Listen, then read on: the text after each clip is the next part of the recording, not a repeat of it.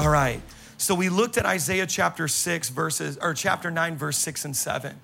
And we have this prophecy about the Messiah, Jesus. And I want to settle it up right now for once and for all. Who is the real Jesus?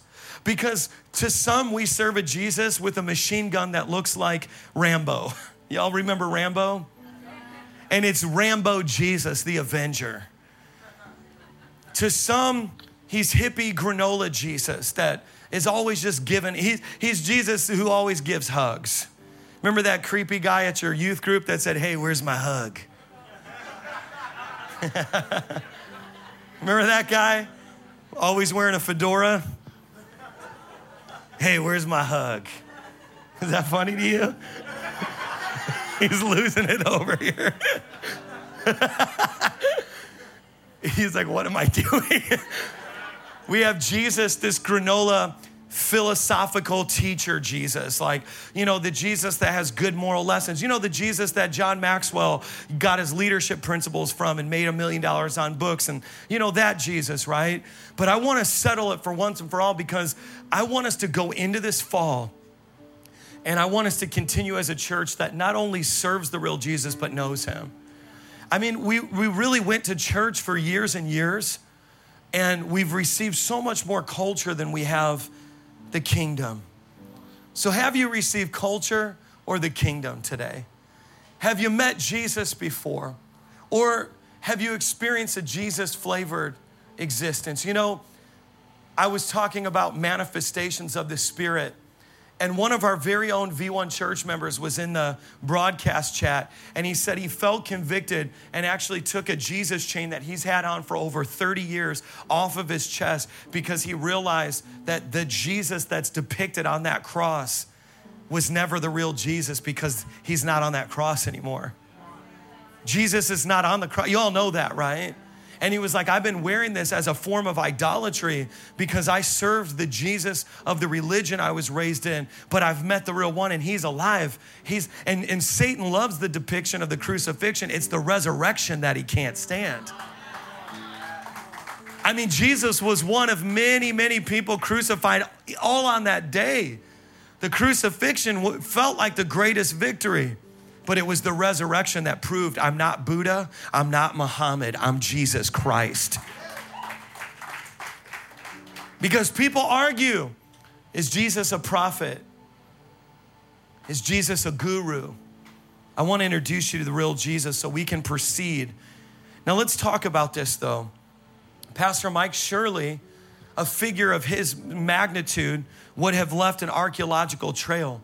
So if you're taking notes, there is no archaeological evidence of Christ's existence. As a matter of fact, most of the artifacts that are housed in different locations that people claim are artifacts from Jesus' life have all been debunked. We don't have an archaeological record of the existence of Jesus. But that doesn't mean he doesn't exist. It just simply means we don't have it. As a matter of fact, for somebody at his layer of society, which he came from a working class family. He received a trade from his stepdad, Joseph. Jesus had a stepdad too, right? And that you can tell that to your friends. Well, Jesus had a stepdad too. Joseph was a stepdad. And there was this, and so oftentimes from working class people, there was no archaeological evidence of their existence because it took an incredible amount of wealth and influence and stature to ever create enough items that they would survive 2,000 years. So if you're a person who's saying, and I don't know if you know this, and I want to say this to the parents, did you know that there is a movement among the young people that they do not believe that Jesus ever existed? Did you guys know this? And the problem is they're watching YouTube and they're watching people perpetuate lies. They don't want to spend $5,000 a class for an MDiv and read peer-reviewed scientific articles and actually do the real work. They have clout chasers on YouTube that are growing these channels and making videos talking about stuff they don't know how to talk, that they don't know what they're talking about. And our young people are watching this thinking that Jesus didn't even exist at all, which is foolery. But next, there's not just archaeological evidence, there's historic records. So there have always been historians that have given an account of both what they've experienced as well as what they've heard. So there are a couple of significant historic records that talk about the existence of Jesus. The first one is a Jewish historian, Flavius Josephus, who, according to one person, said it's far and away our best source of information about first century Israel. Okay, so this is the time of Jesus. And and now in the writings of Josephus, it twice mentions Jesus. Okay, now let me just read this to you. Thought to have been born a few years after the crucifixion of Jesus, around 37 AD, you have this historian. Josephus was a well-connected aristocrat and military leader in what's now known as Palestine. So it's this region around Israel, who served as a commander in Galilee during the first Jewish revolt against Rome between 66 and 70 AD. Okay, so Josephus was not a follower of Jesus, but he was around when the early church was getting started. So when you read the book of Acts, and you read, which is the Acts of the Apostles, so it's the works that the first century church was doing in the earth, you actually are given an account by Josephus, okay? And here's one passage. It recounts an unlawful execution, and he identifies the victim by the name of James as the brother of Jesus, who was called the Messiah, okay? And so I'm gonna give you another account briefly, and then we're gonna move on. Another account of Jesus appears in in another account, the first century history of the Roman Empire, written around 111 or 116 AD by the Roman senator and historian Tacitus. Okay, so you have this other account trying to find, this is what he says: the person commonly called Christians, who were hated for their enormities, and then Christus, the founder of the name, was put to death by Pontius Pilate, a procurator of Judea in the reign of Tiberius. So you have two historians that give their account around the same time as the early church of the existence of Jesus. And now, even within the two evidences that I've provided for you, there is a lot of debate about whether or not Christian historians went back and even changed what was written. And so we really don't know. We really don't know, okay? And so it's important to understand that if you're looking for a working class, basically poor Jewish families, archaeological artifacts, you're not gonna find it. And any church that claims to have a shroud or a trinket or a crown of thorns is just straight up lying. I'm just gonna tell you.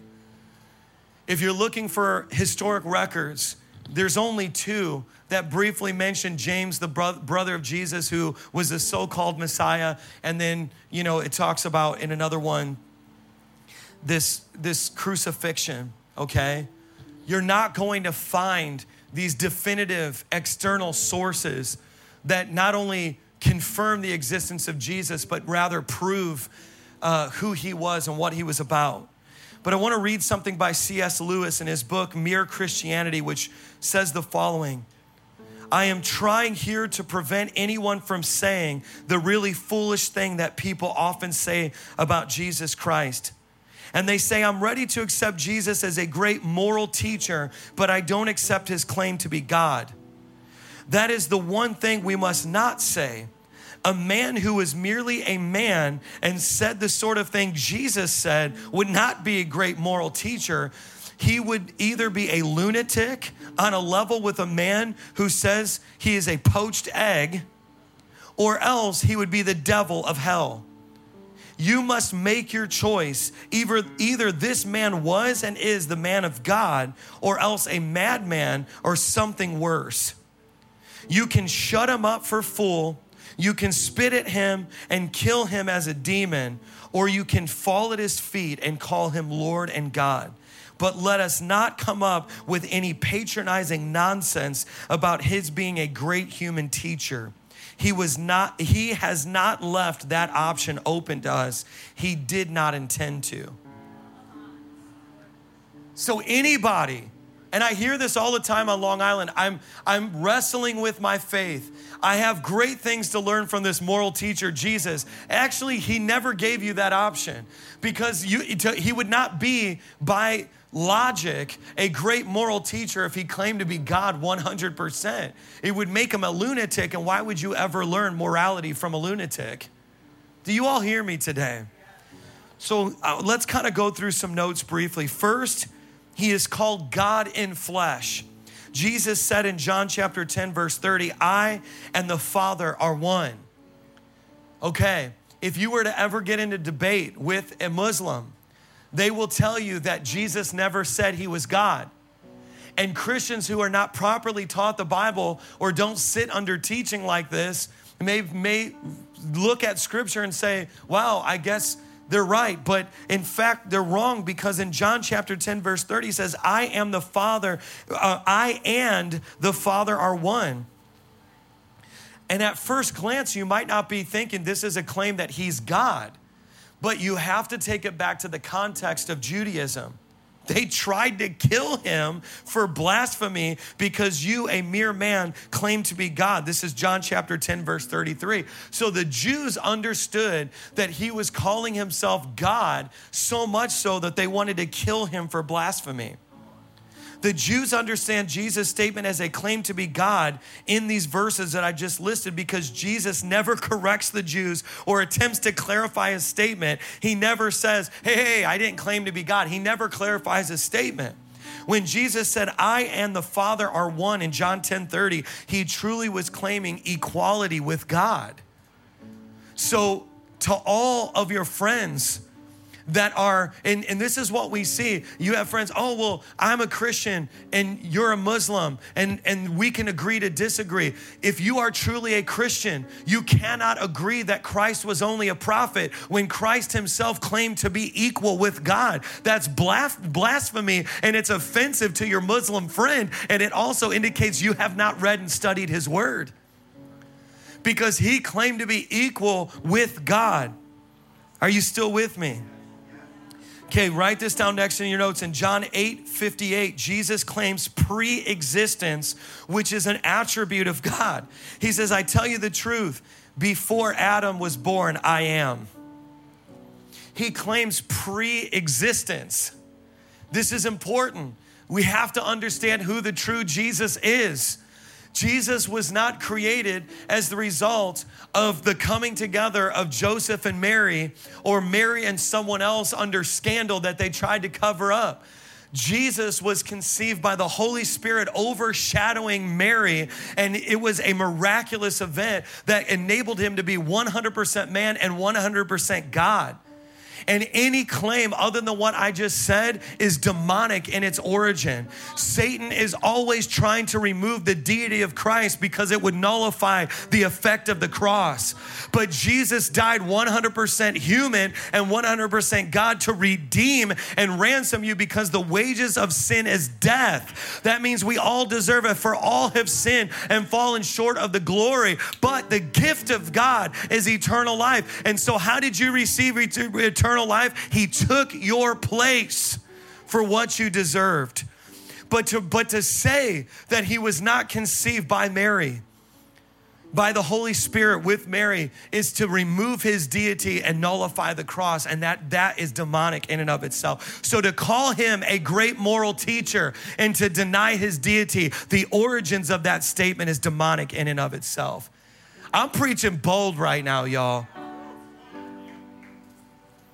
He claims pre-existence. Before Abraham was, I was. In response to the statement, the Jews took up stones to kill him in John 8:59. In claiming pre-existence, Jesus applied a name for God to himself. He said, I am.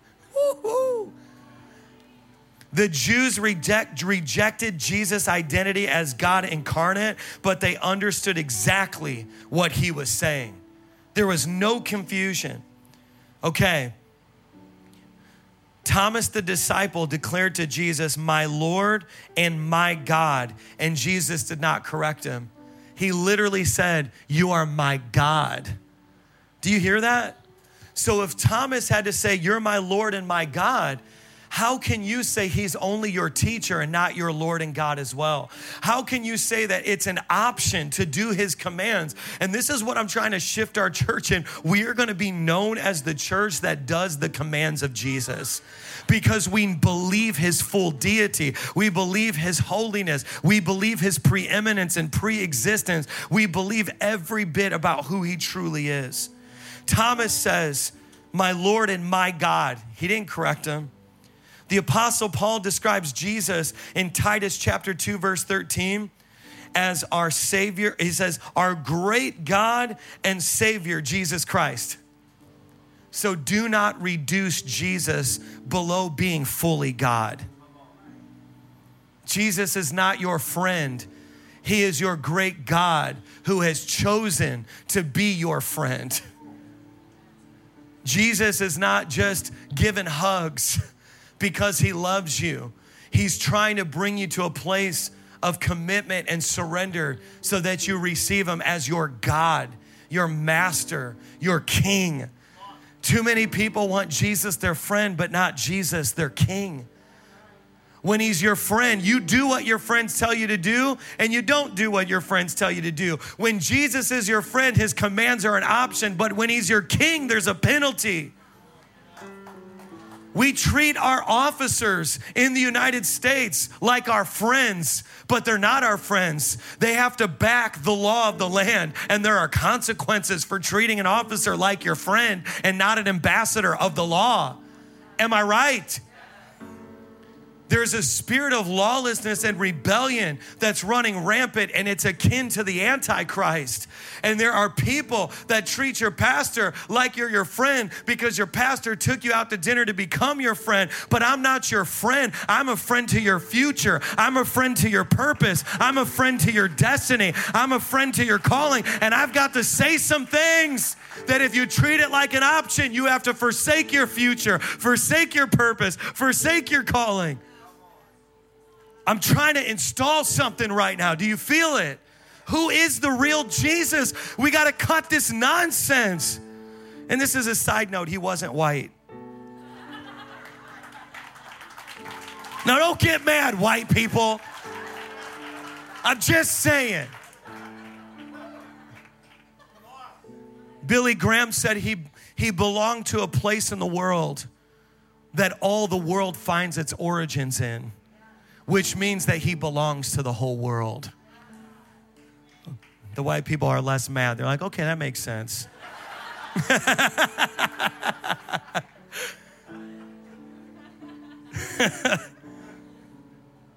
Jesus is God in the flesh. John 1:1 says the Word was God, coupled with John 1:14, which says the Word became flesh.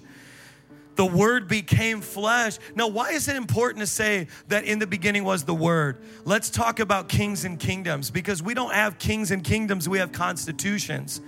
And so presidents get voted in and they die. They get voted in. This is how, but ultimately the Constitution is the law. It's the Word. But see, in a kingdom, the king's decree is the law. So in the beginning was the Word. In other words, everything that God said he is and everything he is, he said. It's perfect unity, perfect integrity to what he says. That's why the Bible says God is not like man that he would lie, because he's in perfect unity with his promises, with his word, and he cannot repent of his word because he would never say it unless he was going to accomplish it and do it and live it and be it through you, in you, through your life. We don't even hardly understand it. So in the beginning was the Word. God the Father bears witness of Jesus' identity as well. Go to Hebrews chapter 1, verse 8. But about the Son, he says, your throne, O God, will last forever and ever, and righteousness will be the scepter of your kingdom. This is God talking about Jesus in Hebrew chapter 1, verse 8. But about the Son, he says, your throne, O God. Do you see this connection? I've got to elevate Jesus to the place of being God, because he has been demoted in the minds of people who've received demonic doctrine. That's why when I say in Jesus' name, you demon, come out. A moral teacher. Now, if I said in the name of Nietzsche, no demons coming out in the name of Nietzsche. In the name of Jordan Peterson, no demon comes out. But in the name of Jesus, you could say in the name of George Washington, ain't nothing gonna happen. You can say in the name of Donald Trump, ain't nothing gonna happen. But you say in the name of Jesus. I know that there's political division. I know that we're getting ready to go into, I know that civil war was declared a couple days ago. I know that it's coming. But did you know that Nero, the emperor, was literally burning down Rome during the 1st century while the book of Mark was being written? But there is no historical record in the book of Mark about what was happening politically, because the gospel was more important than what was happening politically. You don't even know who Nero is, because when you read the book of Mark, all you hear about is Jesus. Nero was the emperor who was burning Rome and blaming it on 1st century Christians. And while the book of Mark was being written, he said, it's not even worth a footnote in the story of Jesus. And you got Christians that utter the name of a president more than their king, and then wonder why their kids don't serve the king.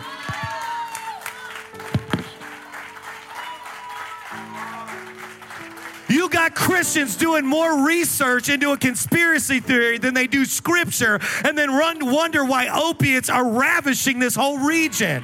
I need people that will go up to the high places and bring some powers down in the name of Jesus.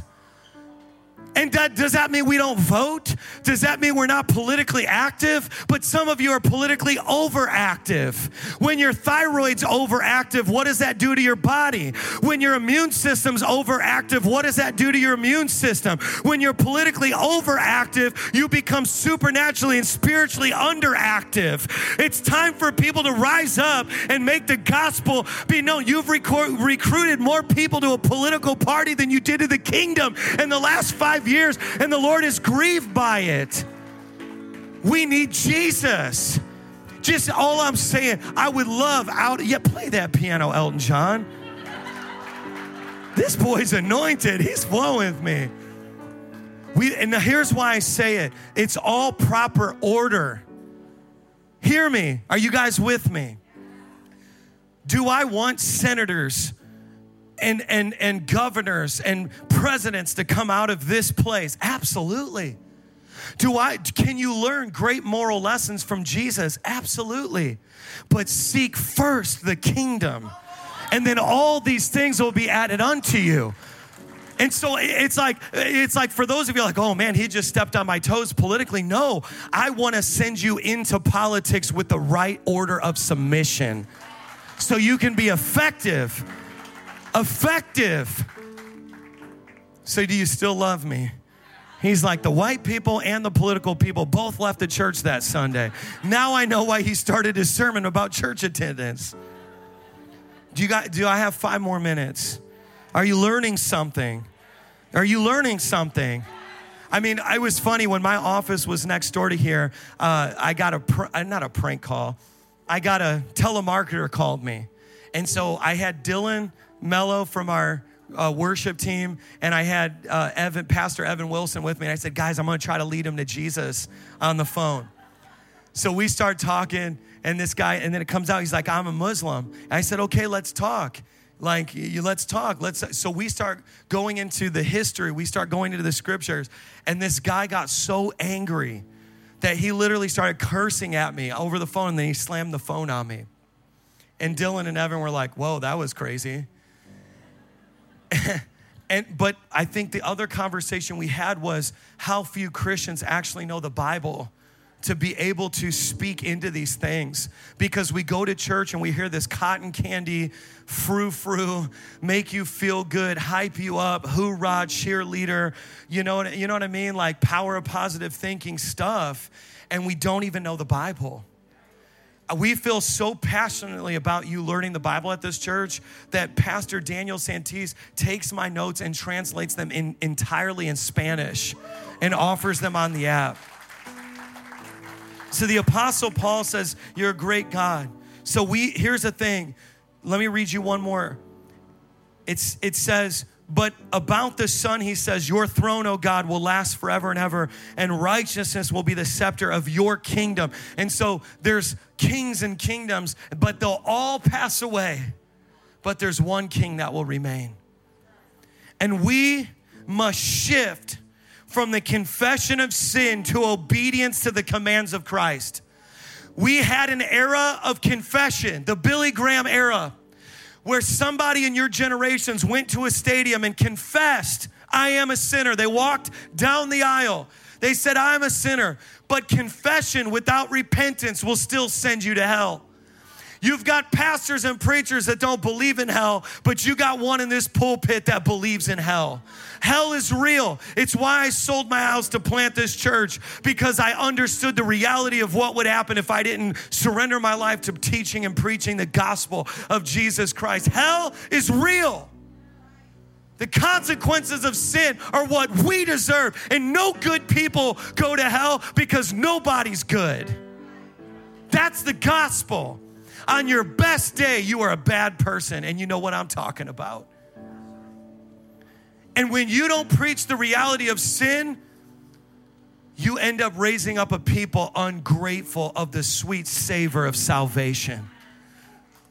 Have you ever eaten a meal after you've been starving? Doesn't it taste better?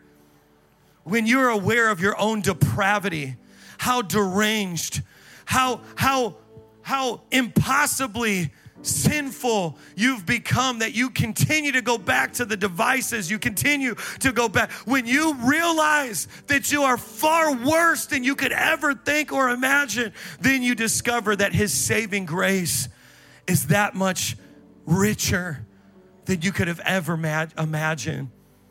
And we've got churches that don't teach sin because the preachers are sinning. We got pulpits that have to teach about grace every Sunday so that when you find out what they're doing, you'll stay at the church.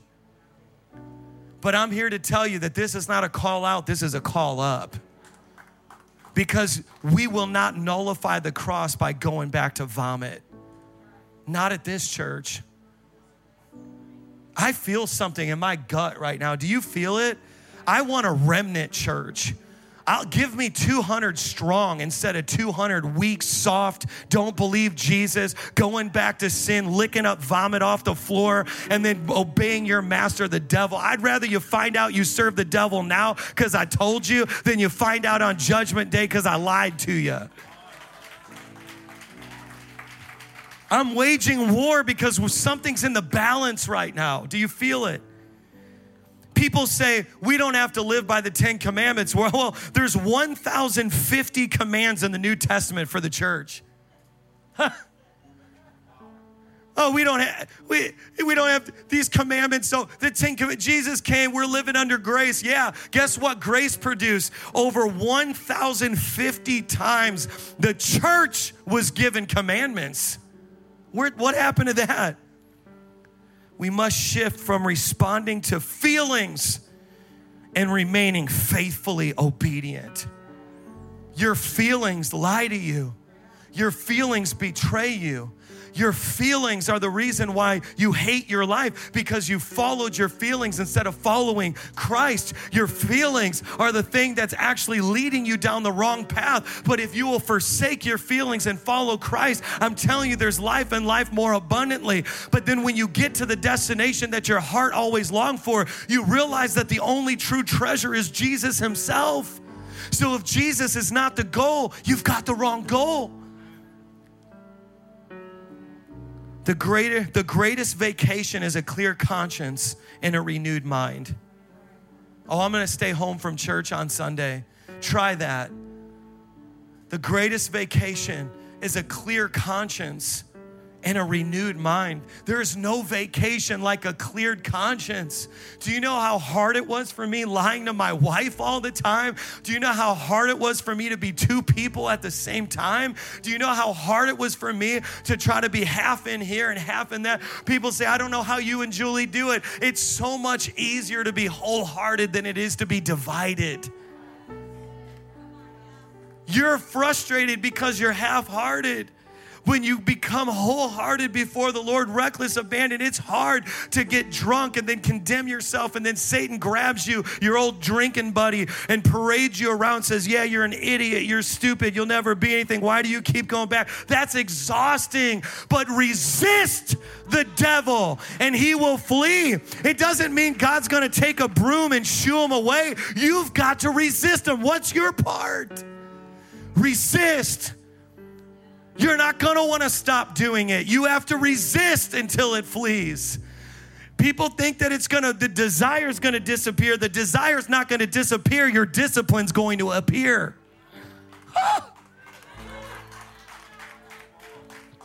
But when you go to a hyper grace church, Jesus does it all for you. No, Jesus said, no, this is actually an invitation. You see this cross I'm carrying on my back? Go get yours too. Go get your cross. Come on, you want to be like your dad? You go get your cross too. Oh yeah, we're not going to live like them. We're called out among them. We're the ecclesia. We're the called out ones. We're the assembly. We're different. We're different. Go grab your cross. Come on, let's hang out together. Let's hang together. You get it, Nick? Let's hang together. Jesus never traveled more than 200 miles from his home. But we've got Christians who are obsessed with travel. Jesus never traveled more than 200 miles from his home, but you have vagabond spirit, wandering, wanderlust, Christians who are always trying to escape instead of going deeper. You want to go farther, God's calling you to go deeper. He never left 200 miles, and you think New York's the problem? Use the problem. You think that where you live is the problem? I drove from Northwest Indiana to New York, and all of my problems were there when I got to New York. Jesus never traveled more than 200 miles, but he changed the world because he wasn't trying to go farther. He was trying to go deeper. Who's ready to go deeper with me? I know today, I know I'm beating you up today, but I'm just drawing a dividing line. Our attendance is going to triple in the next 3 months. People are going to start coming from the north, south, east, and west, and when they show up, they're going to meet a church that looks like the ministry of Jesus. It's not going to look like, they were telling me, Pastor Mike, what do we do about this part of the wall that doesn't work? I said, I never cared about that wall. I care about their souls. I want a church that has the power over the production. Not production, but no power. I'll throw that in the lake of fire, but I want your soul going to heaven, and I want heaven coming down here to earth. And if you believe it, I wish you'd stand up on your feet and help me shout to the King if you're ready to surrender to the King today. Now, I'm going to give you 10 commands of Jesus. How many here are saying, Pastor Mike, I'm ready to be a real Jesus follower? Because you guys, the sheep of this house, as your shepherd, a delegate of the great shepherd, these people are manipulating you with politics. They are manipulating you. They are using you. They're selling you shirts. They're making you go to conferences and events. They're monetizing your manipulation. These other pastors and preachers and teachers are obsessed with dialing the environments in right and doing everything and putting it on. Make sure you play the music just right so that they can manipulate you into staying and giving your money. I'm trying to bring the real kingdom of God here. And this is not popular, what I'm talking about, but I believe it's about to be popular. Because there's a sifting taking place. There's a sorting. And I want a church that when people show up, it's like, yeah, they have an LED wall, but that's the minimal. That's the jump off point. Yeah, they've got the environments and the greeters. Yeah, they've got all that stuff. Yeah, but there is something about this church where those people are real Jesus followers. The narrow way. First, Jesus says in Matthew chapter 4, verse 17, he says, repent. Can I clarify something for our young people? Repent does not mean admit. It means don't ever do it again. These are the words of Jesus.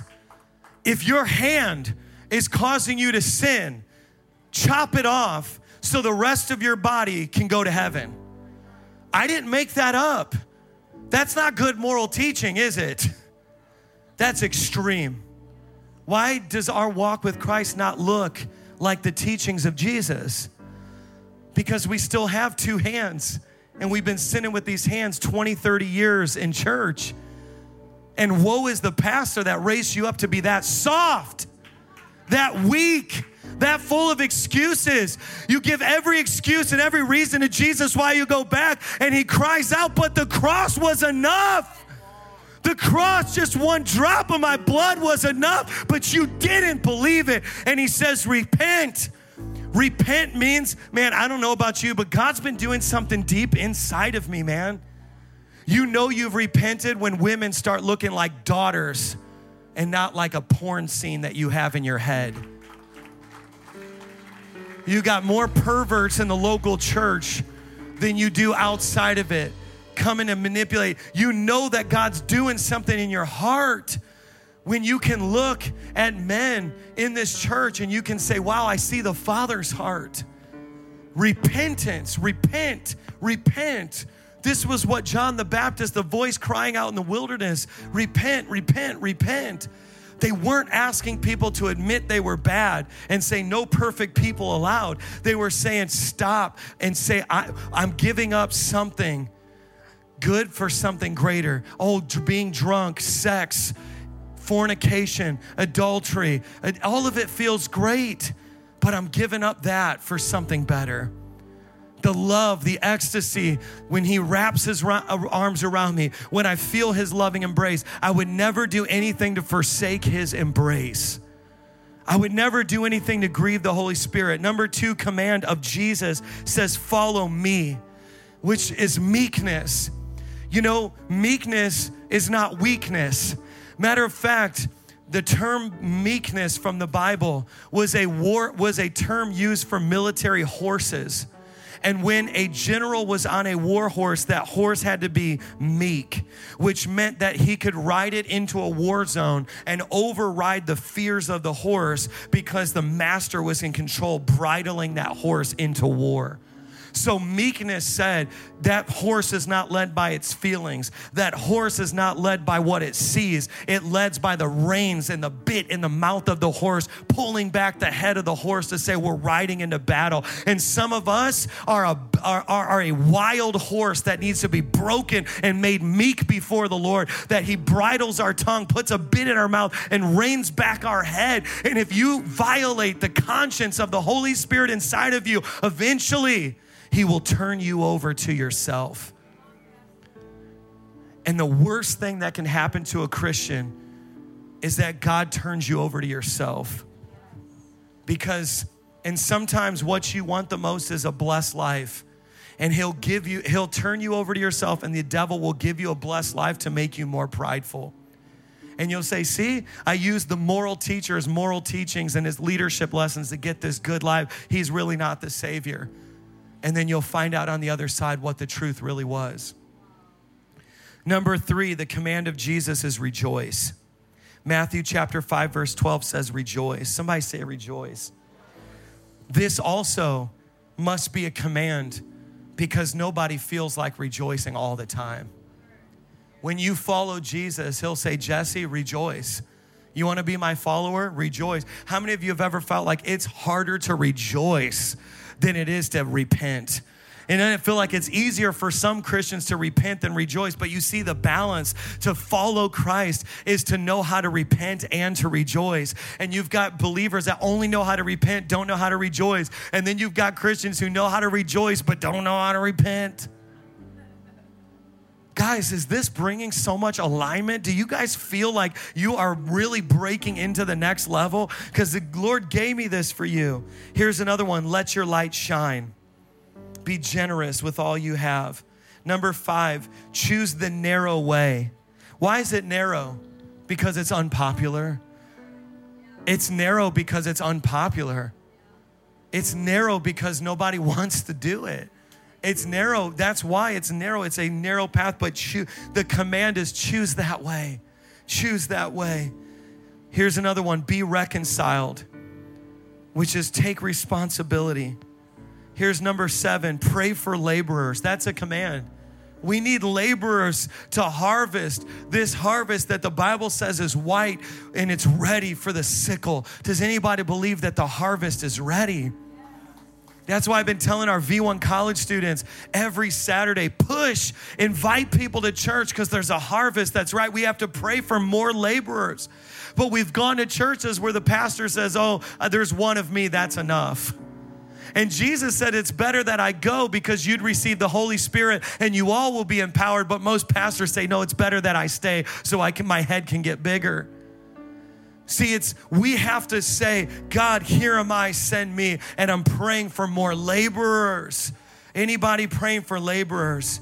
Number 8, Matthew chapter 5, verse 37 says, keep your word. Jesus commanded that we keep our word. What if that's what you were known for? What if that was your superpower, that you're known for keeping your word? I said it, I'm going to do it. You know where I learned that? My dad. My heavenly Father keeps his word. I'm keeping my word. People come and they say, the Holy Spirit told me to go to your church. And then 5 weeks later, the Holy Spirit told me to leave. Really? The Holy Spirit never told you to do anything you don't want to do? Not the same Holy Spirit I serve. When did the Holy Spirit tell you to submit? When did the Holy Spirit told you to commit? When did the Holy Spirit tell you to believe something different than the first thing you believe? What if the first thing you believe was not the right thing? When did the Holy Spirit ever teach somebody? Because the Holy Spirit treats me like that. Anybody else serve the same Holy Spirit I do? That'll tell you, I'll tell you, what if your pastor was right? Holy Spirit, 99% of the time that's in other people, never says that. But what if the Holy Spirit said, hey, on this one, I want you to trust the leader that's been in prayer and fasting all week. And I know he had to make a hard call, but I'm with him. He's been fasting all week. I know you don't understand. In 3 years, you'll understand. Man, I'd love for you to meet that Holy Spirit because right now your Holy Spirit's selfish. It's a false Holy Spirit. Your Holy Spirit tells you to run. But that's the same Holy Spirit that was manifested as Jesus that never left 200 miles away. You get what I'm saying? Are you all still with me today? Last couple ones. Number 9, watch and pray. The Lord is getting ready to wake some of you up in the midnight hour. I heard that in my spirit. Some of you are starting to get woken up in the midnight hour because you have special assignments in prayer. Some of you are going to have dreams that wake you up. How many of you have ever been woken up by the Lord? Some of you, it may have been a while, but you're going to get woken up with special assignments. You're going to say, come on, I want to tell you something.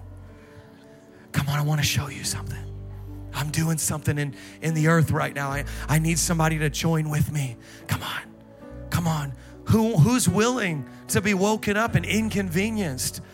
Who's willing? I'm trying to get you guys an army in shape. You know, when you go to boot camp, they make you run farther than you want to run. They make you do more than you want to do, but that's how you become fit to do it. And I'm trying to push you and provoke you to go farther. I'm trying my best, God. I'm trying my best, God, with your people. Is there anybody who says, convenience me a little bit, God? I'll wake up for an assignment. But the problem is, because we put so much celebrityism on this stage, the only assignment we want happens here. What if we said, Holy Spirit, wake me up in the midnight hour and let me do the work nobody sees? Watch and pray. Now, if you missed that, the disciples did too. They got rebuked for that too. Last but not least, love your Democrat enemies. Love your Republican enemies. Love your white enemies. Love your black enemies. I'm saying it. Love your enemies. Love them. Don't tolerate. Tolerate's what the world says. Jesus says love. Oh yeah, we want tolerance. No, you don't. You just tolerate your own opinion. That's the world's version of tolerance, right? Tolerance is their synonym for shut your mouth. Because what they're really telling you is believe what I believe, but we don't tolerate. We love our enemies. We love our enemies. That's a command. Love our enemies. Last thing I want to say, and we're closing out. Recently, I took a DNA test. You know, one of those spit tests? Now, there's some explaining to be done in my family. We're working on that. But the DNA doesn't lie. You know, you come from a family and they'll tell you, we got Native American in our family, and the whole thing's decked out with dream catchers and all this other demonic stuff. We're like, oh, we're Native American, and you get the DNA. And they're like, that's a lie. You just tan a little bit because you got Neanderthal in you.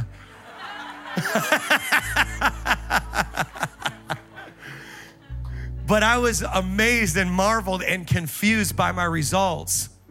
I started this sermon by saying that there are no archaeological remnants that prove the existence of Jesus. And there are only 2 historic accounts, and both of them are hotly debated by scholars as to whether or not they were changed by first century Christian writers.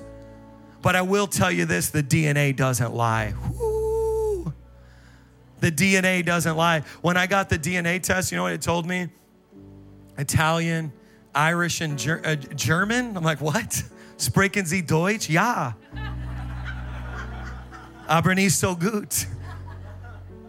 And then it said that 3-4 generations ago, this was the part that amazed me. It said 2 generations ago, you had an ancestor that was 100% Italian from Sicily, which we know is true. But it said 4 generations ago, you had an ancestor that was 100% African. Now, here's why I say that. The DNA doesn't lie. So the thing is, if you're looking for archaeological evidence, if you're looking for historic evidence that Jesus existed, I dare you to look at the DNA of his children. Because when you look at his children, you'll say, I see Jesus in them. When he commanded demons to go, and the demons left. And then now Sandra, his daughter, his great-great-great-great-great-great-great-great-great-granddaughter is in New York saying, go! And the demons go just like their dad. The DNA doesn't lie. You'll know that they are children because the DNA doesn't lie. And it'll say somebody in your bloodline was 100% God. It must have been Jesus. Somebody in your DNA was 100% the King of Kings, the Lord of Lords, and the DNA doesn't lie. They can tell you that you're an alcoholic. They can tell you you'll always be depressed. You can decorate your house from a culture that's not in your DNA, but the DNA doesn't lie. Jesus is in my DNA. As for me and my house, we will serve the Lord. The DNA doesn't lie. The DNA doesn't lie. The DNA doesn't lie. He took his cross. I'm taking my cross. Just like my dad took his cross, because the DNA doesn't lie. Where did I learn how to do this? I'm like him. I'm like him because he's in me, through me. I wish you would worship with me right now. I wish you would sing it out. The DNA doesn't lie.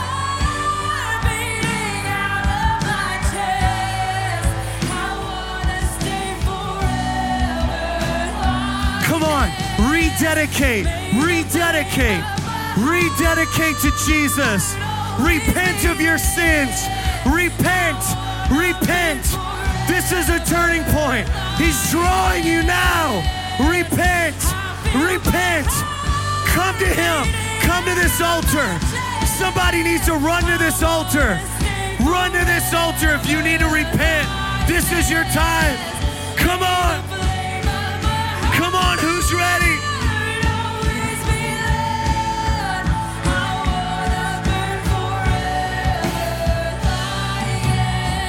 If you want to be a burning one and you're ready for a next season, come on, look at this woman. She's weeping. I want somebody to run to this altar and say, woe is me. I'm a man of unclean lips. I want to see who the prophet Isaiah is in this house. I want to see who's ready for the next level. Is there somebody that would come forward and say, that's me. That's me. I want to be a burning one. Woo, come on, well, look at this. Come on, is there more? Is there more? Because guys, I want to know who wants to really follow Jesus with me. Come on, wave to me if you want to be a real Jesus follower. Come on, wave to me if you're done with that sin You know what the Bible says. You know what he says. I'm giving it up. I want a church of repentance. I want to be a church that knows how to turn and say, Jesus, I want to burn for you. I want to burn for you. Come on, look at this man. Come on, this is what revival looks like. Revival isn't make me feel good. Revival isn't tickle my emotions. Revival is repentance. Revival is laying down our agenda. Look at them coming. Revival is saying at a 9 a.m. service, I want to be like Jesus. I want my DNA to be engrafted with the gospel of Jesus Christ. Come on, there's more. There's more. There's more. There's more.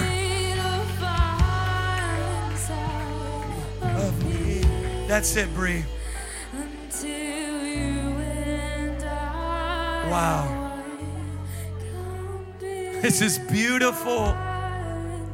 This is beautiful. Okay, everybody watching live online, everybody here in the room, we're going to pray together.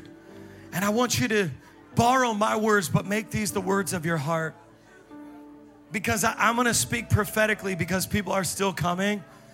God is asking you to give up people's opinions now. I feel that. Do you feel that? Do you feel that? I'm bearing witness.